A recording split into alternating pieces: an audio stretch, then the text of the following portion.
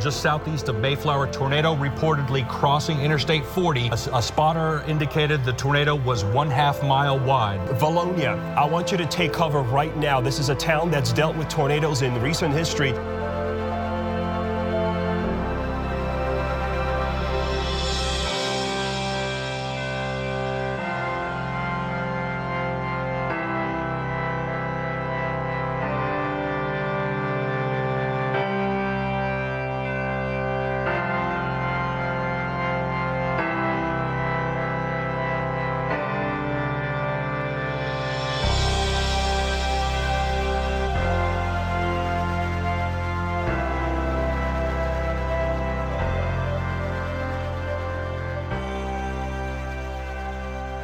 Just kept praying, not by my might, but by your power, Lord, because I know I can't save my children from a tornado, but I know you can. Second, we were able to get up out of that closet. We raised our hands to the Lord, and we praised him with everything in us.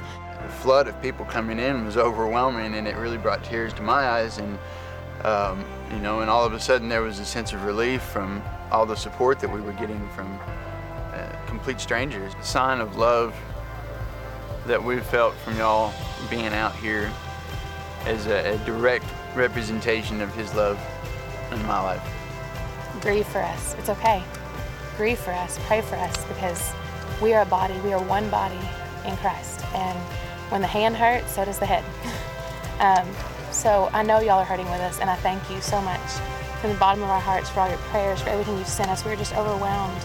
And I'm just so proud and thankful to be a part of the church.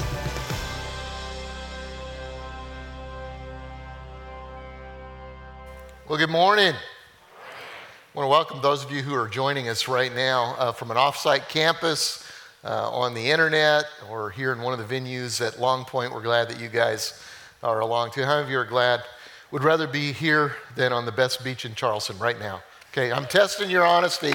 There's a whole bunch right here that are very honest, saying, no, I'm going to the beach. Well, we're glad you stopped by on the way. The video, why did we show that? Happened a couple of weeks ago. Remember the tornadoes in Arkansas? And my wife saw it first, and she said, well, isn't that where our friends Rick and Michelle Bizet live? And I said, well, yeah, it's right in that area. In fact, if you saw that whole area that was devastated, that's 41 miles long, and it's 2 miles from where Rick and Bizet live, or Rick and Michelle live. And so I text Rick. I said, man, you guys okay? And he said, yeah, but there are a lot of people in our church that are, pretty devastated from this whole thing. And so we sent him some money. And because a lot of time, we can't get a team down that fast enough. They have a large church, they have teams, but you need resources during those times. And so we immediately sent him some resources from our disaster relief funds that we keep. and they're up on the way, and they've become the leading church in the area for really being the hands of Jesus extended. And so it's just a partnership that we have we want to tell you about. Well, I invited Rick, before all of this happened, I invited Rick to come and speak. Rick is one of my close friends. Love this guy. I'll tell you a little bit about the background story. Is a lot of you know that I'm president of the ARC, Association of Related Churches. Well, Rick is one of the board members, founding board members, and also he pastors one of the first churches that we started. On the first day, 13 years ago in February, we started 2 churches. Rick and his best friend, Chris Hodges. Chris Hodges' Church of the Highlands in Birmingham, Alabama, and he's one of our overseers. Rick is also one of our overseers here at Seacoast, and Rick started in Little Rock, Arkansas, our first churches that we planted in the ARC. Now, we've planted together about 420 churches now, but these churches have done all right. Rick's church has grown. In fact, a couple of years ago, a magazine called it the fastest growing church in America. This Easter, they had over 20,000 people in that new church plant, which I'm excited about. But he's a great friend, great guy, one of the funniest guys I know. And he's written a new book. That's why I asked him to come. I said, I read the book, endorsed it. I said, you've got to get some of these. We need some of these principles. The book is called Be Real, because fake is exhausting. How many of you know that fake is exhausting? And so I said, as a Rick Wernes series. Match the series if you want to. I don't really care. I want to hear your heart because he's one of the most real, authentic guys I've ever met in my life. So why don't you stand and give a great big Seacoast welcome to Rick Bezet as he comes and speaks to us. Thanks, buddy. Thank you. Time. Don't worry about that. Okay. All right. Well, turn to somebody next to you and say, you are lucky to be sitting by me. Tell them that. My goodness, man, it's great to be here. I always love being here. The hand of God is on this church. I got to say, I love the way you guys do life. I love the staff, the Surratts, the integrity that they have. When you're in the ministry, you're always looking for someone who's doing it right and someone who can teach the word. The staff here, the way they communicate, the worship here. When you get to heaven, you're going to want to come back here on the weekends. I mean, this is a special place. This is nothing like the church I grew up in. I grew up in a church that was very legalistic. No one really wanted to be there. They all hated each other. The meanest person there was my Sunday school teacher. And I was 8 years old, and she would point at me. Her finger was 30 feet long, and she would say, "You're going to hell. Hell is hot," just like that. Always talking about hell like she was born and raised in hell. I wanted to ask her, I said, does the devil wear Prada? Because I know you know. And she would say, don't you want to go to heaven? Not if you're going to be there. Okay, that is what I grew up in. And then I showed up in this church. It was like, man, the hand of God is here. This place is full of the Spirit of God, but it's life-giving. And people are coming here knowing that they're not perfect and they need God. And a lot of you have found Christ because of that. Would you give the Lord a hand for that side of Seacoast Church? I got to say, I'm also very thankful that you guys gave to the church, to the state of Arkansas with the tornado relief. And I love the way that you guys love the church, which is the bride of Christ. And we need to love the bride of Christ. We've got a lot to work on. He's going to come back one day with a church that's ready, without stain or wrinkle. The only way to get out stains and wrinkles is to apply a lot of pressure and heat. And I know that we're going to get better through time, but we have to love the church. This church has always loved the church. It's the bride of Christ. Don't you think that's important to God and Christ? You come to my home and you say, I love you, Rick, but I hate your bride. I'm going to taser your face off because I want you to love me and my bride, all right? So outrageous stuff that Jesus said. There's a verse that the Lord referred to. It's actually, it was spoken about in Isaiah. And in Matthew 13, it says, in them is fulfilled the prophecy of Isaiah. You will be ever hearing, but never understanding. We don't want to get to this place where we hear the word, but we don't try to get it. Now let's be real about that. He said, you will be ever seeing, but never perceiving. It continues. For this, people's hearts will become calloused. It can get to a place where you reject the things of God and the move of God in your life to where you're calloused. And the Bible says your ears will not be able to hear and your eyes will no longer be able to see. And when it's morning, you'll wish it was night. And when it's night, you'll wish it was morning. And you just really don't have a measure of what's going on, the reality of everything that's happening around you. For this, people's hearts, they become calloused. They hardly hear with their ears, and they have closed their eyes. Otherwise, they might see with their ears or their eyes, hear with their ears, understand with their hearts, and turn, and then I would heal them. And I think this is all related to the condition of your heart. Someone said it this way years ago, and I took note of this. They said that the same sun that shines down on the planet, it will harden clay and melt wax. It just depends on the substance that it's being applied to. And I want to encourage you to be a substance that God can change when you need to be changed. But a lot of us, we just get tougher, we get hard-hearted, and I think if we would get real, because this is how you change, just to get honest. A lot of times we will not be totally honest and above suspicion in the eyes of God and man, like Scripture says. Just being real. In corporate America, I was thinking about this, the slogans that they have, this is the way they want to be seen. But if we were to give them a slogan that's more honest, it would look different. Here's a few of them just to have fun for a second. Denny's, America's diner is always open. That's the way they want to see it, but this is the way we see it. No other choice at 2 a.m. All right, let's keep going, all right? Okay, Natural Valley granola bars. The energy bar life intended. The way we see it, crumbs everywhere. Okay, one more. NyQuil, yes. The nighttime sniffling, sneezing, coughing, aching, stuffy head fever, so you can rest medicine. How do we see it? Slip into a coma for a few hours. Okay, I don't know how you want to be seen, but we have this thing that we want to show, but then we have the reality of the way that we are. Now, I want to talk to you about this outrageous idea that the Lord has, that when we get honest and when we get real, He's able to move. You can see it in parables. I'm going to speak about one of them. It's not even necessarily the best one on this subject, but it's a good one to look at. If we'll get honest, I think we can learn. In Luke 14, verse 16, Jesus said this. These are words in red ink. It's very important to get this side of the word. Jesus replied, a certain man was preparing a great banquet, and he invited many guests. At the time of the banquet, he sent his servant to tell those who had been invited. Look what he said. Come, for everything is now ready. But they all alike began to make excuses. The first said, I just bought a field. I got to go see it. Please excuse me. Another said, well, I just bought 5 yoke of oxen and I'm on my way to try them out. Please excuse me. Still another said, well, I just got married, so I can't come. The servant came back and reported to the master, who represents the Lord here.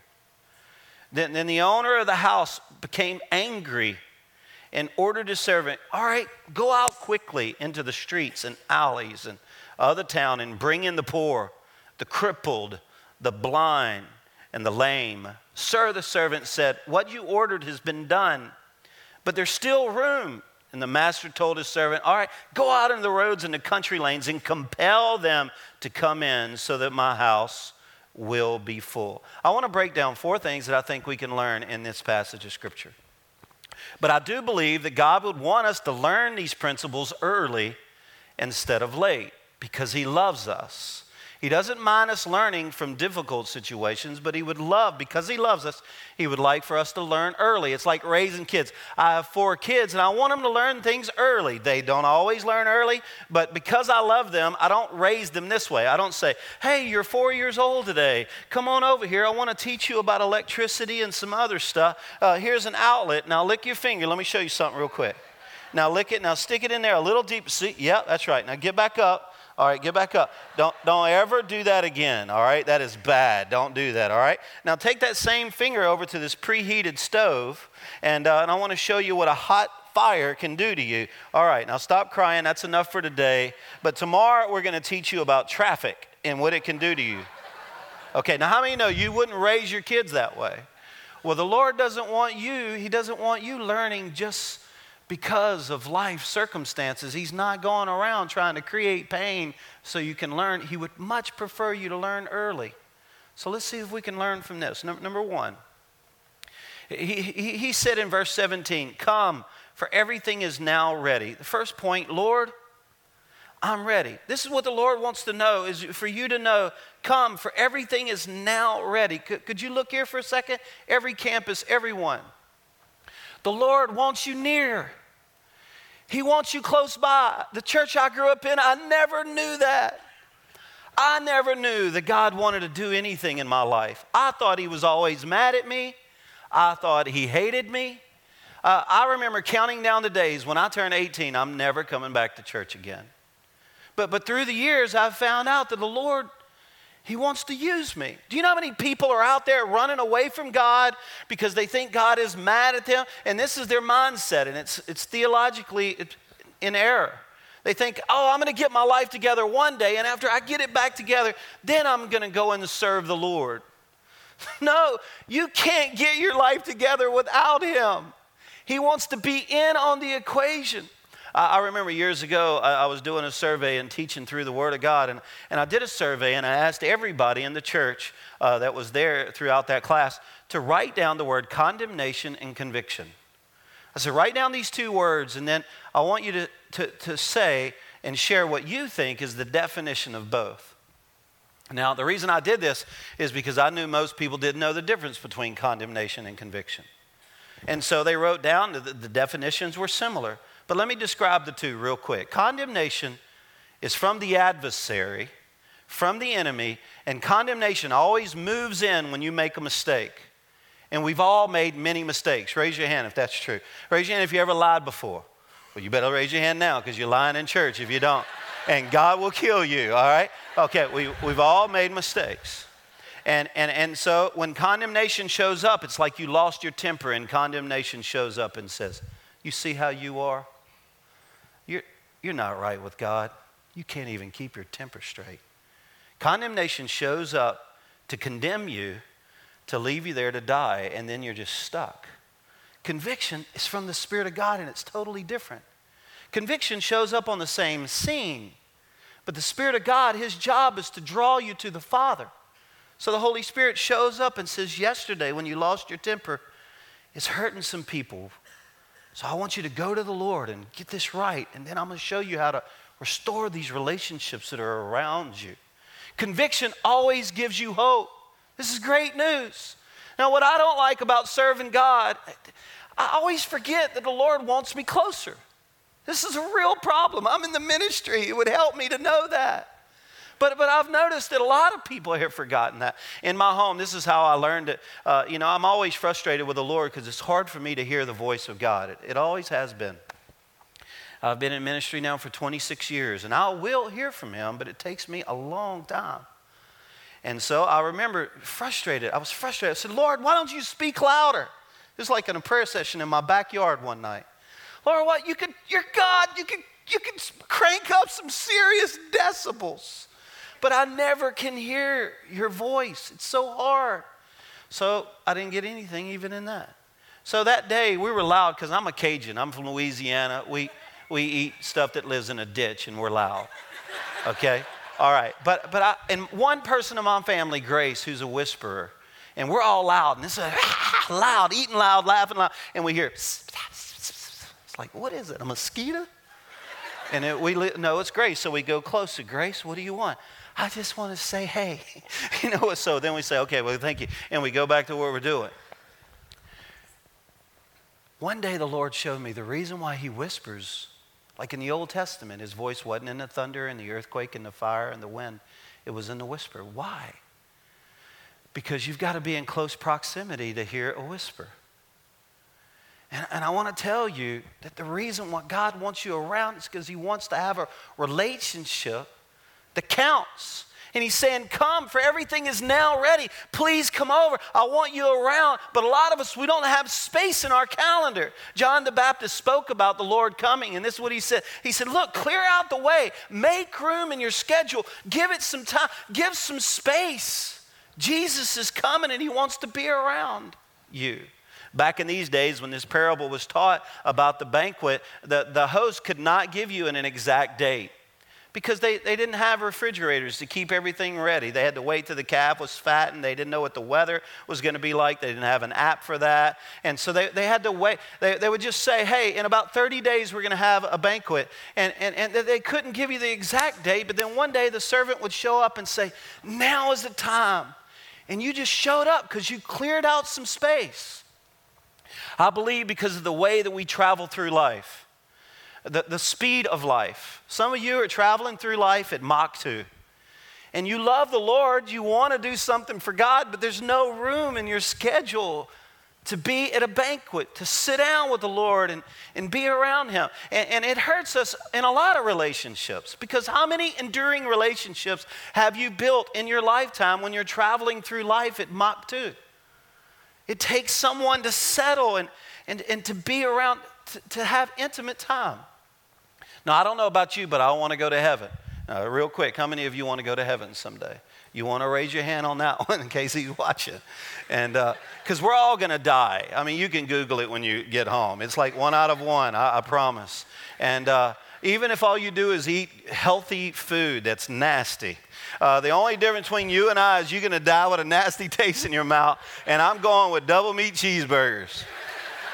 All right, but one day when you get to heaven and you see the enormity of God and the power of his name, maybe there's a chance you'll look back to now and you'll say, why didn't I live on earth differently, with more confidence? If I would have known that God was this big, if I would have known, I would have spent more time with him. I would have dreamt more. Maybe this is conjecturing a little bit, but the scripture says when we get to heaven, he's going to wipe away our tears, which means tears have to be there for him to wipe them away. Maybe this will be what happens. Who knows? But maybe we'll look back to now and we'll say, why didn't I go for it more? Dream more. Why was I ball and chain to Seacoast Church? When it was time to give, why did I pull back? Why was I so afraid? When it was time to serve, why did I let everybody else do it? I never showed up at the table. I didn't show up when it was game day. Why didn't I live my life with a little bit more room and margin? Number 2, Lord, I have no excuses. I just want to encourage you to be real, because a lot of times our excuses, this is what that verse says. It says, but they all alike. This is the way we all tend to be. They began to make excuses. I want you to think about some of the heroes of the Bible. I'll go through some of them. It's kind of funny, but also important to know. Jonah, he could have made excuses. He could have said, I already blew it. I ran in the exact opposite direction. But God still used him. Noah, he could have said, I got drunk last night. I can't do anything for you. Abraham could have said, I'm way too old to be used by you. The Bible says he was 100 years old when God said, go to Babies R Us, it's time. That's nasty. Okay. Isaac, he could have said, I'm ADD, a daydreamer. Jacob could have said, I'm a deceiver, I'm a liar, I've blown it. Gideon could have said, I'm too afraid, I'm too weak, I'm the worst one around here. Moses could have said, I killed someone. Moses brought down the 10 commandments, and one of them said, thou shalt not murder, but he still came down from the mountain even though he was a murderer. He killed an Egyptian with a knife. He could have had an excuse there. Rahab, she could have said, well, I was a prostitute. Samson could have said, I like prostitutes. David could have said, I'm an adulterer and I covered it with murder. Elijah could have said, I'm depressed and suicidal. Isaiah could have said, I preached naked for 3 years, which is also nasty. And then John the Baptist, he's probably my cousin. He could have said, I've been eating too many bugs. And Jeremiah could have said, I'm just too emotional. This guy probably took bubble baths listening to Michael Bublé on Pinterest, all right? Peter, he could have said, I denied the Lord when I didn't need to. Zacchaeus could have said, I'm too little. Paul could have said, I'm too religious. Elijah, I'm too suicidal. Thomas, I'm too negative. Timothy, too many stomach ulcers. Lazarus, he certainly had an excuse. That's funny right there. I don't care what you say. For those that are newcomers to the Word of God, he could have said, I was dead for 3 days. Any excuse is insulting and ridiculous. Number 3, Lord, I'm broken. You know, the book I wrote, it came from this passage of Scripture in Hebrews chapter 10 and verse 22, where it says, draw near to God with a sincere heart. Okay, let's pause just for a second. Let me get real with you on this. A lot of people, they want the Lord to do something in their life. They truly love God. This is not the problem, generally speaking. But the problem is they're just waiting around for something big to happen so they can upgrade their relationship with the Lord. I think it's very important that you understand that it's your move. This is what the Lord is saying. Give me something to work with. And the scripture makes it clear. You draw near to God with a sincere heart. He's looking for someone to be authentic. You are looking at a person, I was really good at faking my relationship with God. Even in Bible school, this is how it comes together for me, and it's pretty intense, but I'm going to say it and move on. When I was in Bible school, it was intense, but I love learning the Word, but I didn't like this overriding, this idea, this belief that they thought that if you're going to be in the ministry, then you have to always appear that you're strong. You're the anointed one. Ministry is lonely. You can't get close to anyone. And you have to always look like you have your A game at all times. The reason why I like the Surratts so much is because they do not live like that. They are sincere. If I'm on the phone with Greg more than 5 minutes and something is difficult in his life, something that's frustrating to him, he's going to let me know about it. He's sincere. But that's not the way I was raised in Bible school. So I remember thinking, I'm not going to have any friends. I'm not going to be so lonely. And they said, don't get close to people. Touch not the anointing. Familiarity will destroy what you're trying to do. And you sit in chairs on the stage and you stay at a distance and you have to be right with God. You represent the Lord and you have to ace it at all times. Like, there's a lot of pressure. So I remember when I graduated from school, I also went into ministry full time and I got married. And my wife and I, we have a great marriage, but our first year was messed up. It was like wars and rumors of wars in my house. You know that verse says, don't go to bed with anger in your heart? We were staying up for like 10, 12 days at a time. And I remember just a fight. So one day, okay, this is a true story. One day she's saying something to me, and we're fighting all the time. And it's always by me. But I looked at her, and I said, Michelle, I've got to prepare a sermon. I was going to be speaking to a huge church. It was my first time to ever be in front of a large crowd. And I was under pressure. I said, Michelle, you just shut up. I don't have time for this. I'm sick of you. Just shut up. You're ridiculous. And I just left her there, and she broke. I'll never forget the sound I heard from her. So then I go in my office, and I'm praying, and I knew I needed to ask the Lord to forgive me, and I knew I needed her to forgive me. So I settled that account. What happens next, though, is where it gets weird. After I asked the Lord to forgive me and I went in there and reconciled with Michelle, she looked at me and she said, who are you? She goes, is the real person the one who's speaking at church, or is the real person the one here at home? Which one am I married to? And I said, Michelle, I don't know what's wrong with me, but I'm going to figure it out. But I didn't have anyone to call. So I went back in my office, and this is where it gets strange, and I don't recommend this for anyone, but this is how I got this part settled. I went in my office, and I sensed the Lord. And remember, it's hard for me to hear from God, but this one day, I knew this is what the Lord wanted. He said, when you speak to the church this weekend, to this huge church, I want you to tell them what you said to your wife. God, I can't do that. God, I'm a pastor. God, they taught us in Bible school never to do that. God, you need to go to Bible school.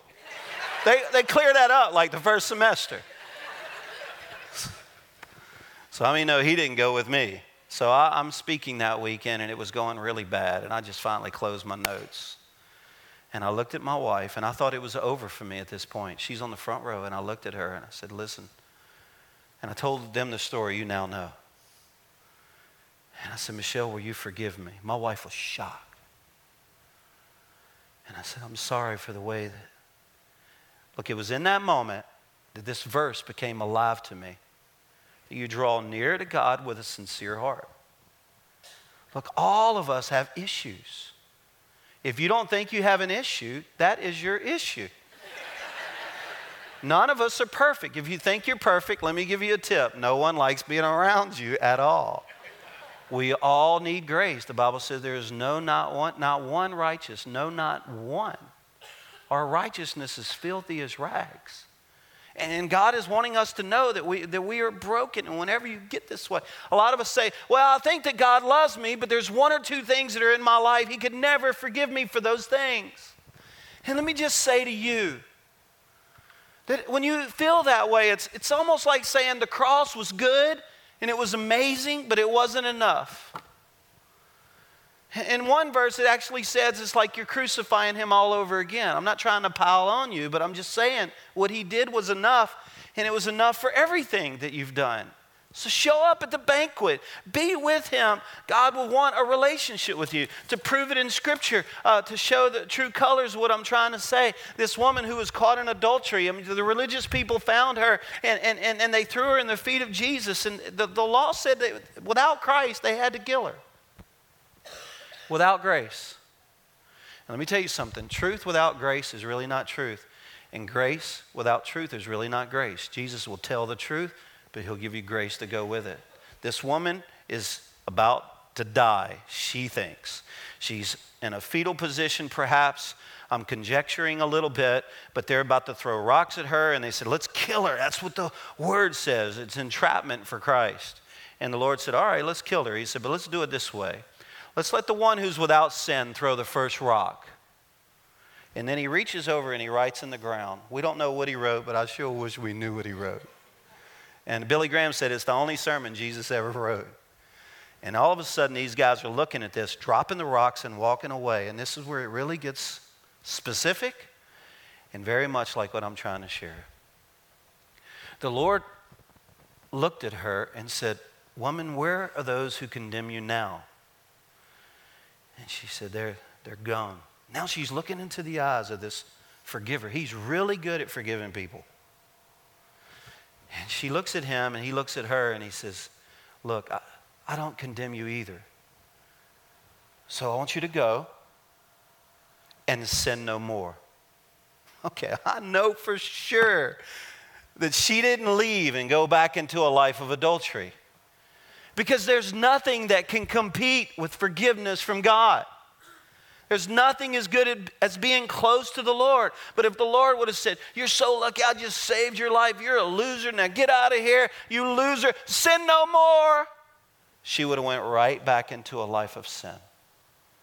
So I'm here to say that the broken and the lame who were ultimately invited to this banquet, that's not typically who you would want at a party. But what you must know is that that is you and me. We're all broken. But he does it for a reason. What ultimately leads us to number 4, Lord, I know you care. He said, compel them to come in. And ultimately it finishes out so that my house will be full. Okay, I want to brag about your church for a minute because I've thought about this. Lord, what's going on at Seacoast? Your hand is clearly on them. They have integrity. They do it right. But there's something going on. And I'm going to tell you, I think it's related to this topic. You guys are always compelled to bring in those that are hurting. You somehow are addicted to seeing people come here and find Christ. Bring in your friends. I heard Greg say years ago, you will never understand the vision of this church until one of your friends comes here and finds the Lord here. Oh, it's always going to be good for you, but it's really going to be good when you see that because God He's begging. He said, this is my place. I want it to be full. I don't want an empty chair. I want it to be full. I want people to find me. I want you to go everywhere. Do anything you can to win a soul. This is the Great Commission. And Christianity, we may be going to heaven, but we're not enjoying the trip. And I think it has a lot to do with we're not winning people to Christ sometimes, but thank God this church trends that way in an aggressive way. In Arkansas, which is where I live, I started the church, and when I first went there, I could sense that there was a lot of apathy around the subject of soul winning. They would tend to pull back. It's a lot like the people who grew up around Jesus in his hometown. They never really saw any miracles. They saw Jesus as a name they were familiar with, but not as the Messiah. And so there was no miracles around them. It was just really dry. So in Arkansas, this is what I noticed, and I wanted them to get it. So one day I told them the story, and I'll give it to you right now. And we changed everything. And over the last 13 years, we've had over 35,000 decisions for Christ and over 25,000 water baptisms. And it's because we learned from you guys. Now, I told them one day, I said, my daughter Haley, when she was 4 years old, she was strong-willed. She's still really strong-willed. Raise your hand if you're strong-willed. Everyone, please. Okay, the real strong-willed people say, I ain't raising my hand. I'm strong-willed. I do what I want to do. Don't tell me what to do. She's strong-willed, and she watched a Hallmark movie, and the Hallmark movie was a 13-year-old girl who had ran away from home, and she thought, that looks fun. I want to try that, but I don't want to wait till I'm 13. I want to do it now, like when I'm 4, but my parents are always paying attention, so I have to do it at night when they're sleeping, and I don't want to go alone, so I'm going to bring my 2-year-old brother with me. Okay, this is her reasoning. So she talks to him. They have this little chat, I found out later, and she convinces him. She packs the wagon. She's got her dolls in there, Skittles. I don't know why. She put his diapers in there. I do know why she put his diapers in there. And so she wakes up in the middle of the night, not by an alarm clock. She's 4.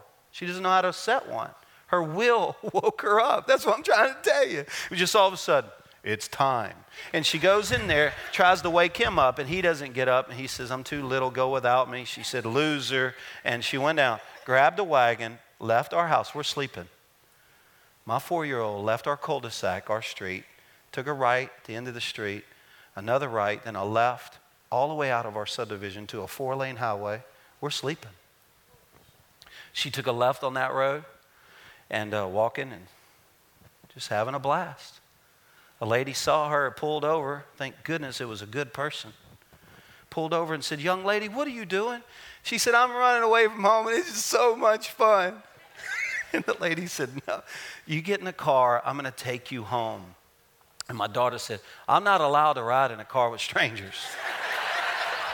But yet she can walk freely on a 4-lane highway in the middle of, your family is jacked, you know. So anyway, she convinces my daughter, and my daughter just decides to turn around and go home. So she's pulling this wagon. They described to me that she's playing with her dolls every now and then, throwing out my son's diapers and eating Skittles. Finally, there's a knock on the door in the middle of the night. I said, Michelle, you hear that? No, I didn't hear anything. Michelle, somebody's at the door. Go see who it is. So she didn't go.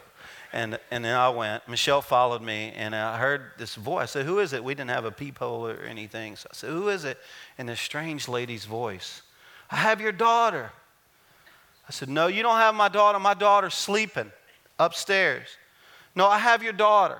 No, ma'am, you don't have my daughter. Who is this? And then I hear my daughter's voice.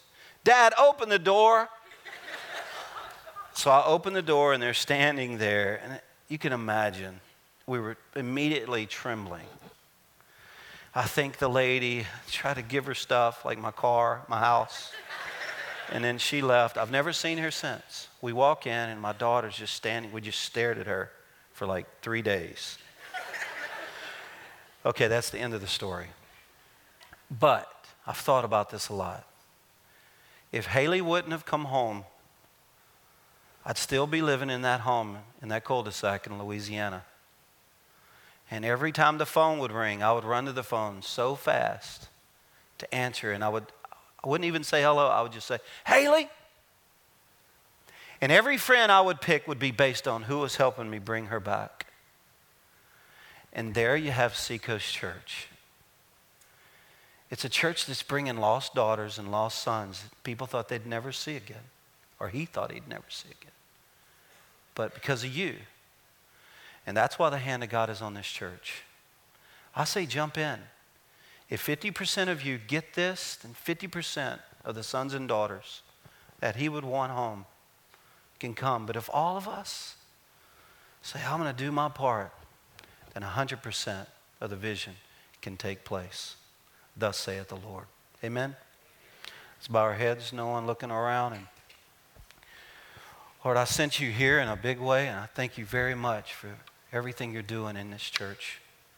But God, we want to be real. We certainly want to be sincere, and ask God that we won't hesitate to go to the banquet, and we will not hesitate to invite guests.